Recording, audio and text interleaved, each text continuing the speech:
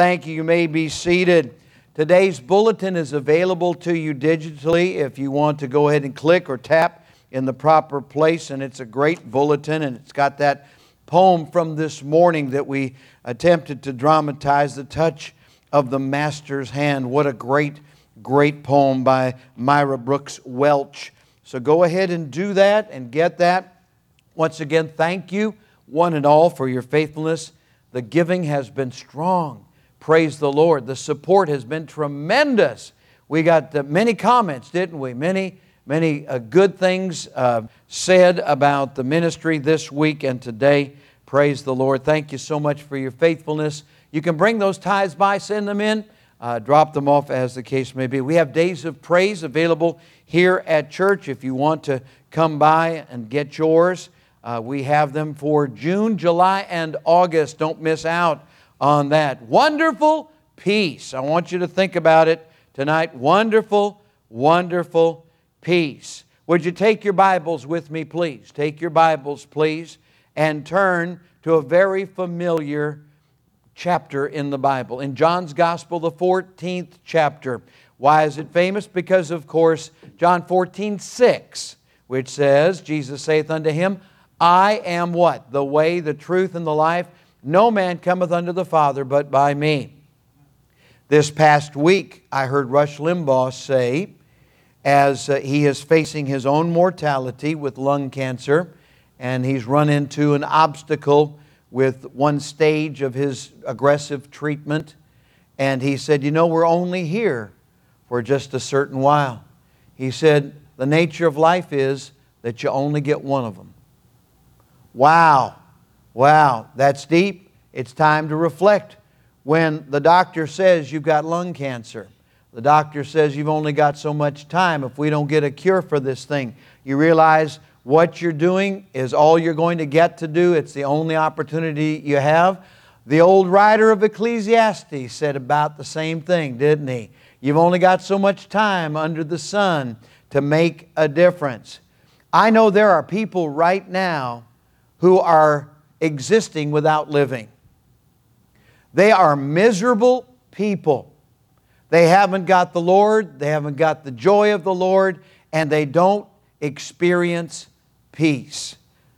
Jesus Christ, of course, He is the basis for our blessings in life, and you need to meet Him if you don't know Him. Also, the 14th chapter of John's Gospel is famous because they were all in shock when Jesus said, I'm going to leave you.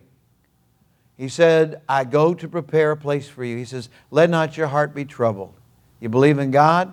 Believe also in me. In my Father's house are many mansions, plenty of room. If it were not so, I would have told you, I go to prepare a place for you. And if I go and prepare a place for you, I will come again and receive you unto myself, that where I am, there ye may be also. Now they were still upset, weren't they? They had questions. Lord, we know not whither thou goest, and how can we know the way? And Jesus saith unto him, I am the way, the truth, and the life. No man cometh unto the Father but by me. And that discussion continues. But we come down to verse 27, and I'd like you to mark your Bibles in a productive way. It's so important that we do this. Jesus is speaking in John 14:27, where He says, peace I leave with you. My peace I give unto you. Not as, important word, not as the world giveth, give I unto you. Let, very important word, not your heart be troubled.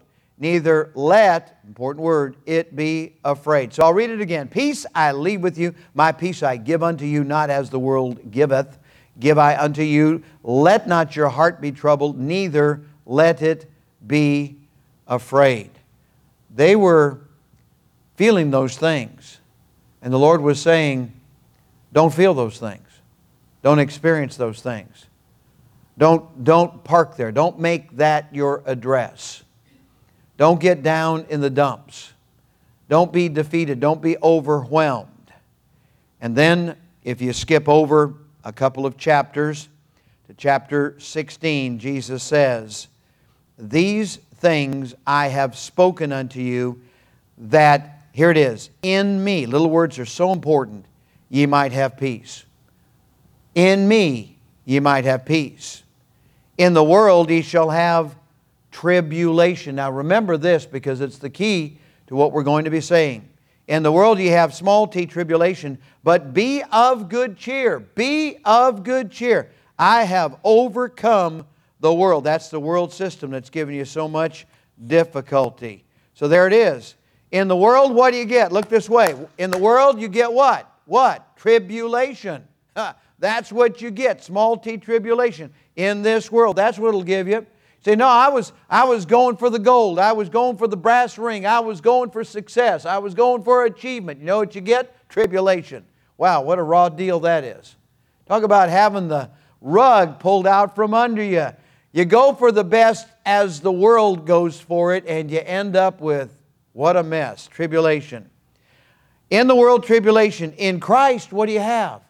It's that P word. You have peace. Peace that so many people are seeking for. Now, there's not much real peace, even among some professing believers. Not much real peace being experienced. Why is that? And how can we rise above the verbiage and the pretense into the realm of real peace? Reality is what I want. How about you?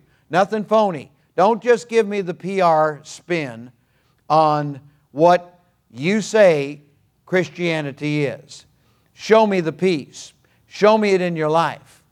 The test is when the difficulties arise. It's not when the sun's shining and the birds are singing and everything's great and the cupboard's full. It's when the cupboard's bare and the clouds move in and the birds have left the scene. What do you do then? Do you have peace? Remember, if you go to the things of the world and the people of the world and the practice of the world and the language of the world and the philosophy of the world, you have small t tribulation. But if you find in Christ that peace, you can experience what Jesus said when He said to His disciples, let not your heart be troubled. Let not your heart be troubled. Let's pray. Father, we thank You. You're going to teach us some things tonight for which we thank You and we praise You. And we ask, Lord, that You'll help us to get a clear understanding of what this peace is all about. In Jesus' name, amen. I remember so many preachers as I was growing up. Madeline, I know you had tons of preachers in your house. I bet you fed a bunch. Your mom and your dad probably had a lot of great, wonderful, old-timey Baptist preachers at the table. We did at ours. And that's one of the blessings of being a preacher's kid and growing up in a preacher's home. And I remember Dr. Walter Hughes of Nine Oaks, Alderton, Ontario, Canada. Now that was not his point of origin. He was Scottish. And he had served in the Great War. You know which one that is? That's the First World War. The Great War. He had served. And his picture often appeared with him in uniform because he was proud of having served the empire. That is the British Empire. And served what he said was on the right side. And Dr. Hughes, he was special. He would walk in the pulpit, and he was now up in years. And he'd say, I want to sing a song. And he had a Scottish brogue that whenever I do Scottish, I sound Near Eastern. I'm sorry. And then, you get all kinds of things in there. But Dr. Hughes from Scotland and by way of Canada would say, I want to sing a song. Cheer up, ye saints of God, there's nothing to worry about. But he would say, about. Nothing to worry about.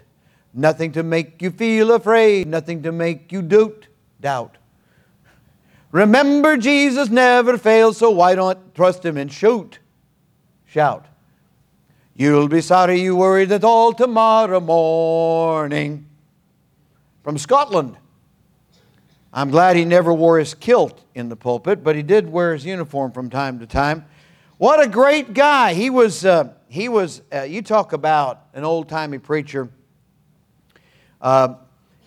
He spoke of the priceless possession of peace in the person of Jesus Christ. That's a lot of alliteration. The priceless possession of peace in the person of Jesus Christ. And he talked about preaching the Word, both the written Word and Jesus being the living Word. Preach the Word. And he used a word that I adopted even as a young boy, and I began to use it, and everybody looked at me. And that's what you do when you've got these $10 Bible words that you use, or theological terms. Everybody looks like you know something, but they won't admit it. And so you don't get any credit for it. But he said that the preaching of the Word of God is Christocentric. We don't start with man. We start with Jesus, the God-man. Boy, I defy you. Now, I don't want you to spend too much time on the internet listening to preachers, because a lot of it is pretty frothy, and it always starts out with what? Man, doesn't it? Instead of with God. That's backwards. Now, Jesus seeks us. He comes after us. But you've got to start with Jesus. First, middle, and last. This book is about Jesus. It's Christocentric. And as I read when we began in Isaiah 9:6, He is the what? He's the Prince of Peace.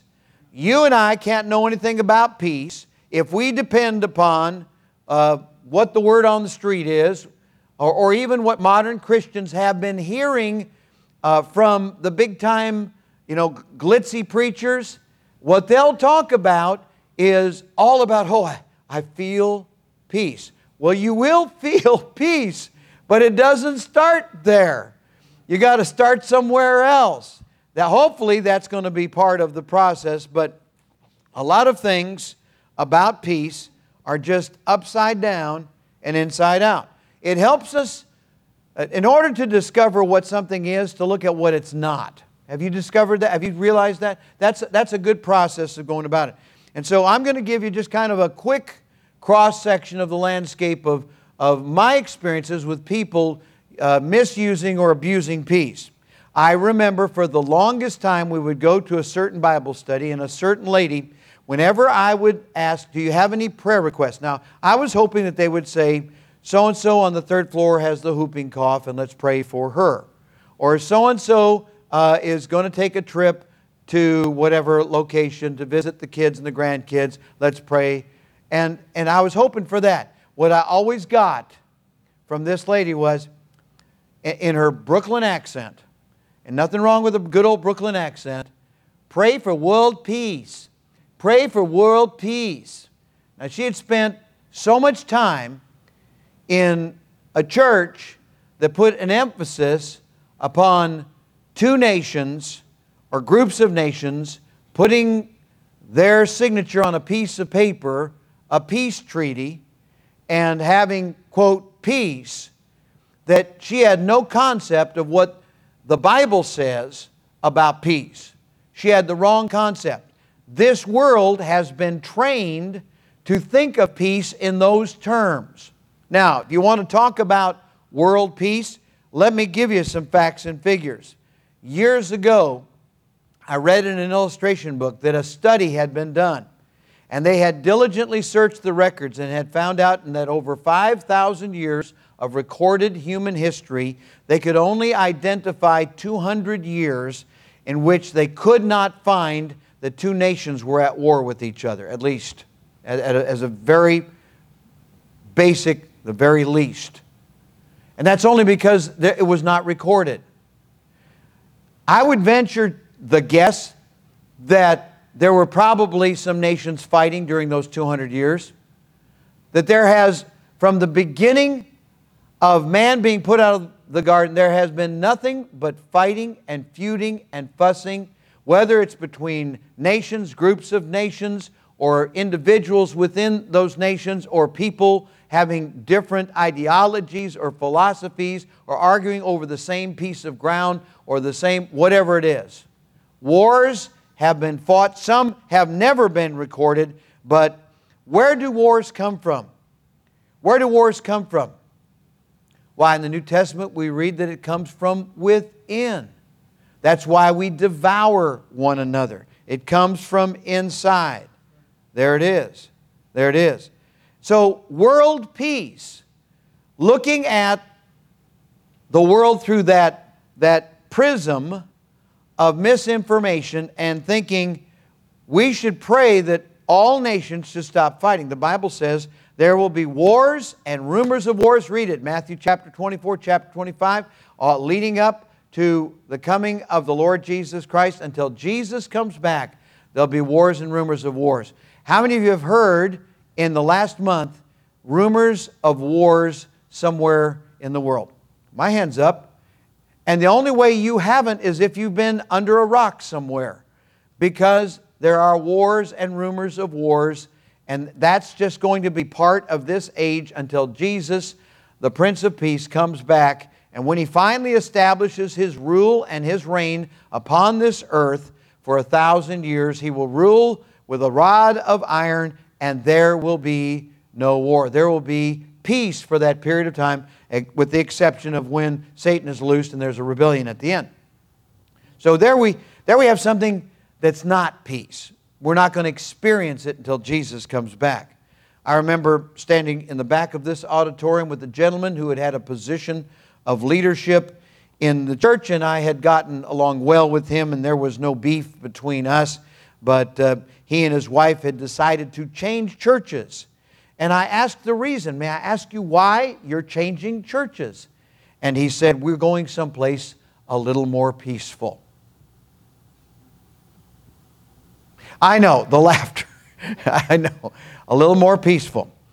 And I thought to myself, peaceful. I can't think of a more peaceful place than a graveyard. And that's kind of what they had in mind. They wanted to go to a church like that, where the preacher didn't raise his voice, where he didn't preach against and condemn sin. But we love sinners in spite of that. All right, so there you have it. We say RIP stands for rest in peace. That's right. That's what RIP stands for. Rest in peace. And you know as well as I, that can only be determined by what we do with Jesus before we pass away. So whether we rest in... So putting that on a gravestone may be true, it may not be true. These peace treaties are not usually worth the paper that they're on, because somebody's going to violate. It's usually a tool that is used, or a weapon that is used by one side to gain advantage, and they can move their troops, up along the border or something of that nature. I don't have a very high opinion of peace treaties. And I'll tell you someone else, if you go out on the reservation, you'll find some folks that don't have a very high opinion of treaties because of what was done to them as well. So, the word peace, we say, I've made my peace. Somebody might say, I've made peace with my Maker. If they know Jesus as Savior, they have peace through Jesus Christ. You have somebody that says, I've come to terms with, I've made my peace with this situation. That means that they've decided to pull in their horns and not fight. They're not going to die on that hill right now. That's it. Before people used to say keep the faith, they would say keep the peace, or I keep the peace. And the peacemaker was what? A 45 Colt, right? Is that what it was? And the justice of the peace. That's what Andy was in Mayberry. He was the sheriff and the justice of the peace. And you remember when Malcolm Meriwether landed from England the first time, and he was on his bicycle, and he was having a conversation with Andy Griffith there in Mayberry. He was looking for the constable, and he said, I'm the constable. Well, I thought you were the sheriff. Well, it's the same thing. And he didn't know that, because in England, the constable and the sheriff are not the same thing. But there you have a piece of trivia that if you're ever on a game show, you can win with that piece of trivia. All right. Peace, peace. You got all these celebrities going peace and love, and you got the peace symbol, which actually is a vile old symbol. If you've got it on any of your stuff, you need to burn it, get rid of it, because it's the symbol of the broken Jew, or the broken cross. the broken Christ, various things that it is called. And so there are a lot of things that peace is not. And so we're going to find out what peace is tonight, because we need to define it if we're going to preach about it. It's wonderful peace. It's wonderful peace, and it passeth understanding, as we're going to see tonight. All right, let me give you an illustration that will help you. Remember, in the world we have small t tribulation. In Christ we have peace. Two artists vied with each other to see who could produce a painting which would depict the idea of peace. Now, I've alluded to this before, so if you already know the answer, please be quiet until the end. Thank you. One painted the picture of a quiet lake away up on a mountaintop. Not a breeze was stirring, not a bird was flying, not a ripple disturbed the quiet waters. All was perfect silence. That, in the opinion of the first artist, was the truest picture of peace. Just kind of nothing going on. Kind of nothing. Kind of like what Far Eastern mysticism says that the afterlife is. Kind of nothingness. All right? That's peace. No, it isn't. The second artist painted a picture of a roaring waterfall. Now, consider that rushing water the small t tribulation. With a mighty tree hanging over it, in the Y of a limb bending over the turbulent waters, and almost within reach of the rising spray, he painted a tiny sparrow sitting calm and unperturbed upon her little nest. In the midst of the mighty roar, that's the tribulation, surrounded by what seemed to be frightful danger, the sparrow hadn't a worry in the world. Her cozy little nest was snug in the Y of a mighty oak on a branch which the waters could not reach. The second artist's rendering of peace is much closer to the biblical truth than the first. If you are spending your prayer time, your devotional time, saying, Lord, don't let anything bad happen to me today, I understand the humanity of that prayer. It's not very practical. The whole concept of the Lord working in and through us is that we are in the world but not of the world. We're going to experience tribulation. We're going to see persecution. We're going to see problems arise. And you say, well, what's the value of being saved? Well, first of all, you're not going to hell anymore. And you've got new life in Christ, and you've got hope and peace, and you're part of a design, you're part of a purpose. God doesn't make any junk. You are very special to Him. I know who I am. I know where I came from. I know why I'm here. I know where I'm going. My value is in God's purpose for me. We know that all things work together for good to them that love God, to them who are the called according to His purpose. Do not waste your breath in prayer, praying much about, Lord, don't let bad things happen to me. Lord, we pray for your protection. Thy will be done. Please, whatever it is, bring us through it. Amen. And God is in the business of bringing us through it. Think about Noah. Did Noah escape the flood? It's a trick question. Yes and no. But he went through it because he was in the ark. And we're going to go through small t tribulation in this world right now in this age of grace before the rapture. We're going to go through it, but we're going to be not in the ark, but we're going to be in Christ. That's how we escape it. We're going to go through it. Amen. Amen. He has an eternal stake in us, for He has invested in us as His ambassadors a testimony that needs to be unimpeachable before the world. Do you have the kind of lifestyle testimony and verbal testimony which match up with God's plan and program? So that people look at you and say, he, she, talks the talk, walks the walk. It lines up with what they're professing. That's the stake that the Lord has in you and me. He has invested in us. Think about that. The God who is not limited by time or space has come down in the person of Jesus Christ and has invested in us in time and space so that we might represent Him. And people might look at us and say, oh, that's what Jesus Christ is all about. Not far from here, several decades ago, there was a radio preacher.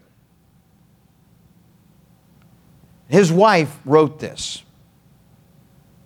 So often, in the dark hours of the night, it comforts me to know of one who stays close by my side, whose presence is a light and a strength and a solace through my nights and days. And I am blessed to know that as I sleep, He watches tenderly above me there, and if I lie awake, He stays to keep me comraded and safe within His care. O love that will not slumber when my need is great through wearing pain or bitter loss.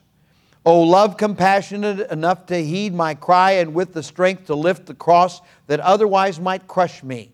Love divine, I thank Thee for this constant care of Thine.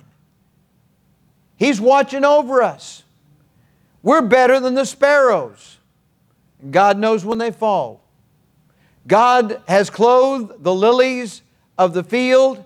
Solomon was not arrayed in such finery, and yet are ye not better than the flowers and the grass and the lilies? Of course. God's watching over you. God's watching over me. And the basis of our peace is that He will never fail. He will never let us down. He will never leave us. He will never forsake us. That's it. So cheer up, ye saints of God.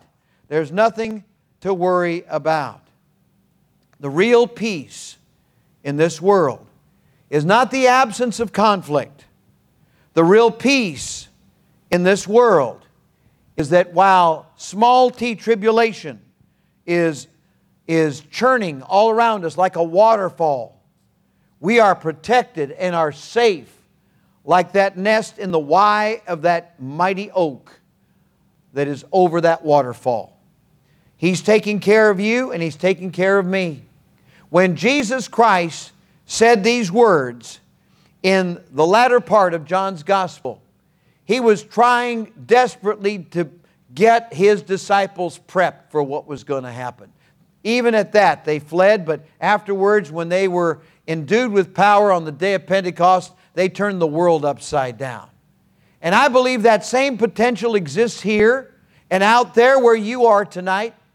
And as you're listening and viewing and as you're taking all this in, let me tell you that this is not just for super Christians. This is for ordinary people with an extraordinary God. God's got something for you that will make the difference. It'll turn it around for others. And that thing is a peace that passeth all understanding. We read of this, of course, in Philippians chapter 4.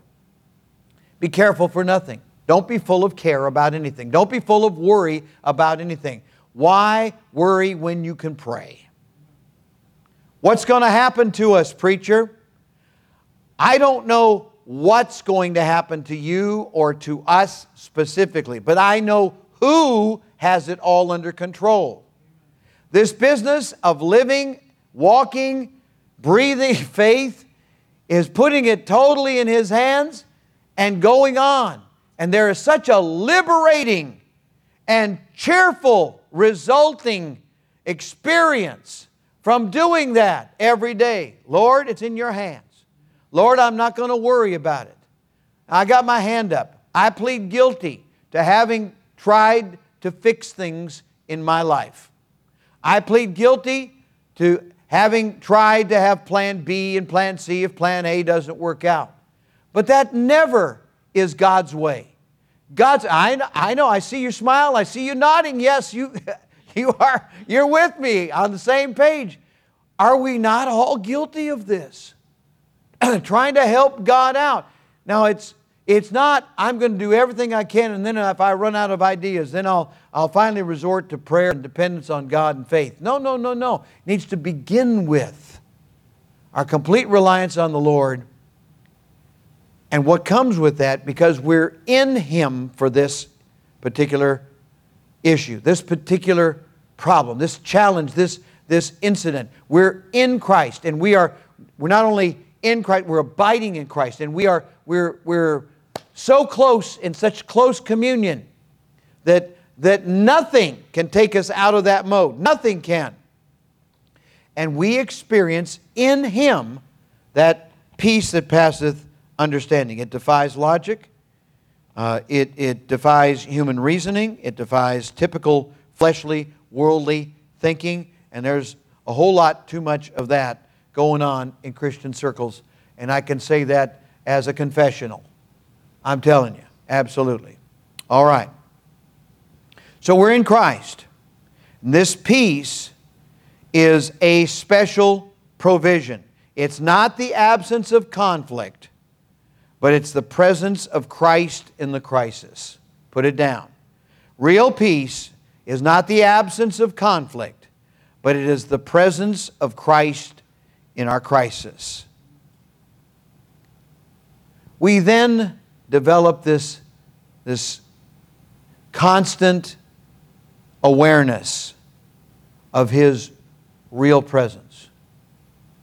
Now, He's never going to leave us, never going to forsake us, but we can act and behave and get out of sorts so that it's almost as though we're not aware of His presence. And then we act like bad kids. He is our peace. Do you see what I'm saying? He's our peace. It's our closeness with Him, our communion with Him that makes a difference. And He's right there with us. Morning, noon, night, when we're sleeping, He's there. He that keepeth Israel neither slumbers nor sleeps. So, it's the provision of peace. The provider of the peace, notice what He's done.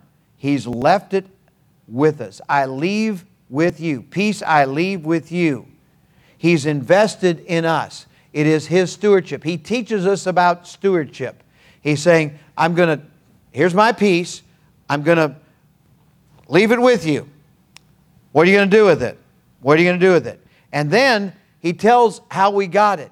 My peace, He says, His peace, I give unto you. Now, there are no strings attached, but the price tag is tremendous. We talked about that price tag this morning when I was over in John 20, 19 and 20, and we saw that this morning. And what does it say? Then were the disciples glad. They were glad. But the price tag was what? Those nail-pierced hands.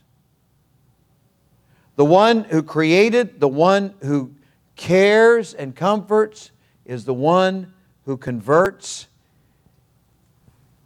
And the price tag is tremendous. It is beyond our comprehension. Colossians chapter 1, let's go there. I was talking to our grandchildren on Friday, and I used a big word. And Annie, you do very well. And Sammy, you do very well with big words, Bible words. They've got some fantastic parents who are training them in the Word. And the word I used was preeminent. Preeminent. I learned to pronounce that, by the way, when I was in the 12th grade. But preeminent is a big word. Let's go back to verse 12. Giving thanks unto the Father. Colossians 1:12. Which hath made us meet or fit to be partakers of the inheritance of the saints in light, who hath delivered us from the power of darkness and hath translated us into the kingdom of His dear Son. Now, look what's coming up. In whom we have redemption through His blood, even the forgiveness of sin, who is the image of the invisible God, the firstborn of every creature. That means He's first in order. He's not created, but He's ahead of all created things.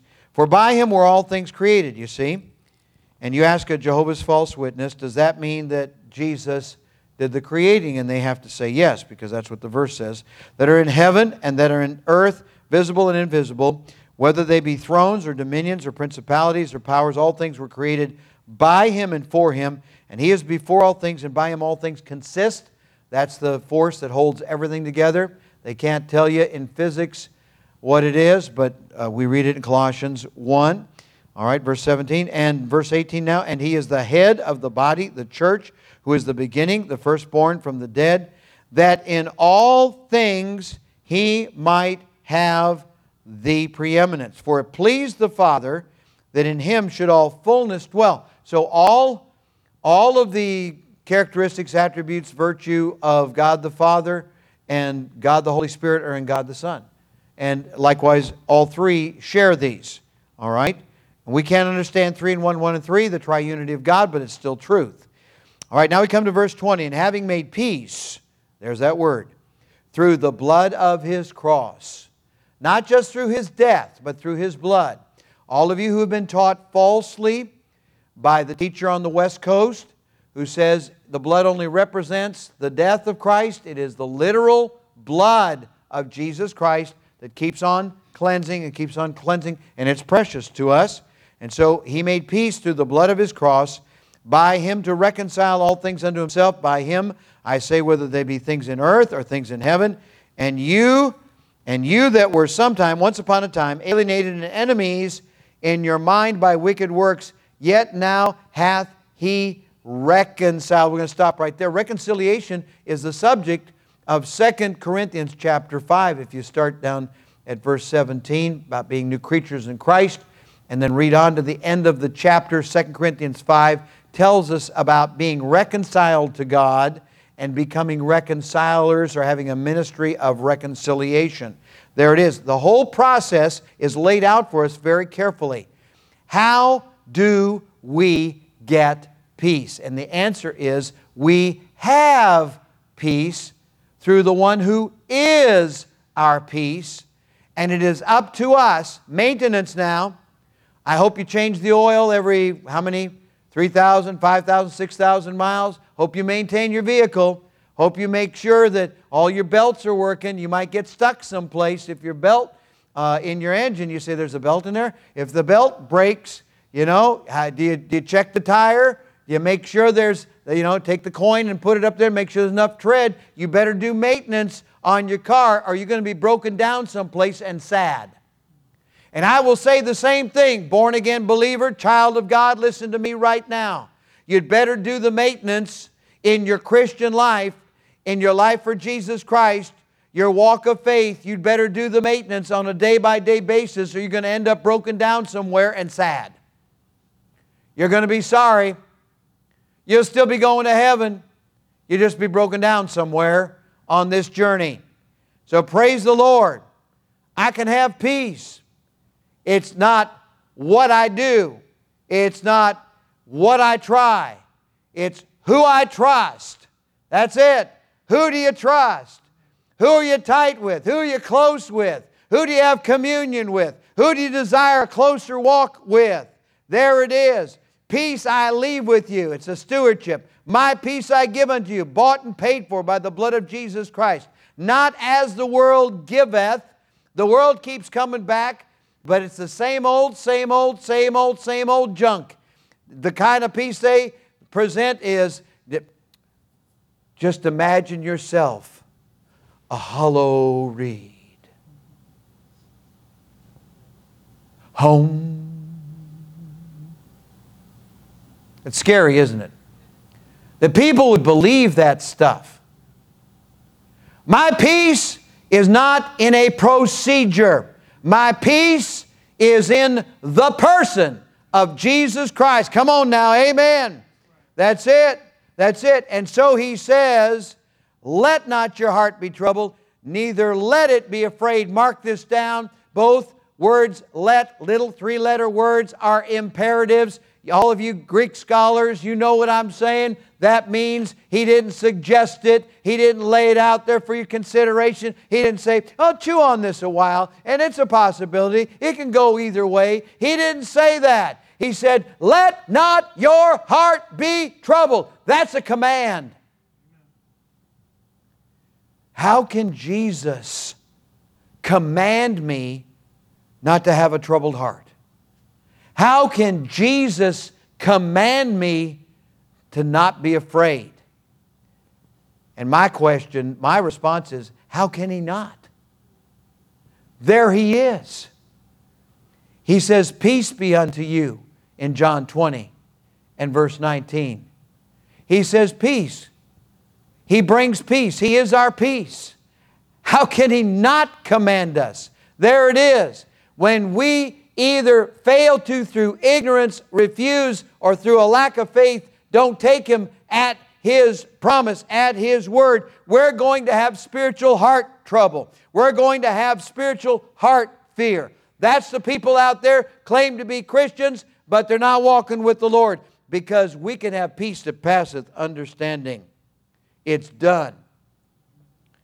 When He was on the cross, He cried out, "It is finished." There's so much in that. And this is part of it. He has done it all. He is all we need. We sing, "Christ is all I need." He is our peace. Will you claim it tonight? If you don't know Him as Savior, call upon Him, ask Him into your heart. And if you know Him as Savior, then I tell you right now, you need to claim your blessings. Let's bow our heads and close our eyes. Every head bowed, every eye closed. And how many of you tonight would say, "Preacher, something in the message spoke to my heart"? Slip your hand up high. Yes, God bless you. Many, God bless you. With our heads bowed and our eyes closed and nobody looking right now, do you know for sure you're saved? Let's double check that. If you've never received Jesus Christ as your Savior, for whosoever shall call upon the name of the Lord shall be saved. Pray from your heart to God right now. Something like this: "Dear God, I admit that I'm a sinner. I deserve to pay for my sins. I believe Jesus died to save me. Right now I receive the Lord Jesus Christ into my heart as my personal Savior. Please take away my sins and take me to heaven when I die." And if you prayed that prayer, slip your hand up. We're going to stand to our feet with heads bowed. We're going to sing a hymn of invitation. Won't you come as God leads? Number 162, "Lord, I'm coming home." Won't you come? If God speaks to your heart, there's a place to pray right here. Come and sit, come and kneel as God speaks to your heart. Lord, in the days ahead, in Jesus' name, amen.